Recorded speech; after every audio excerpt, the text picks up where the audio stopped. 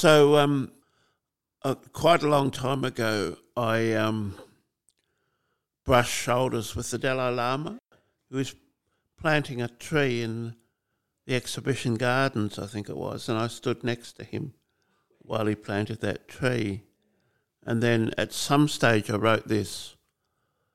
It's called Lament for Tibet.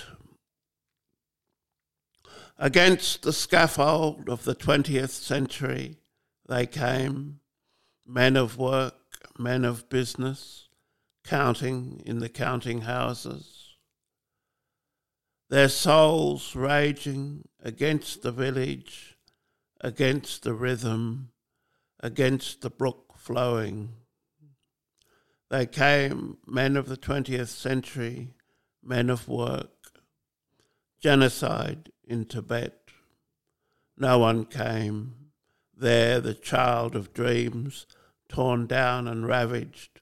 No oil, gold or uranium. Has it ever been so?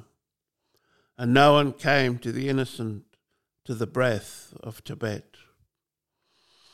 They understood the value of prosperity, genocide in Tibet. And still the men of the 20th century built and abrogated a conscience and shifted the guilt and went on building, ready to rape and forget the innocent, the uncried for, genocide in Tibet.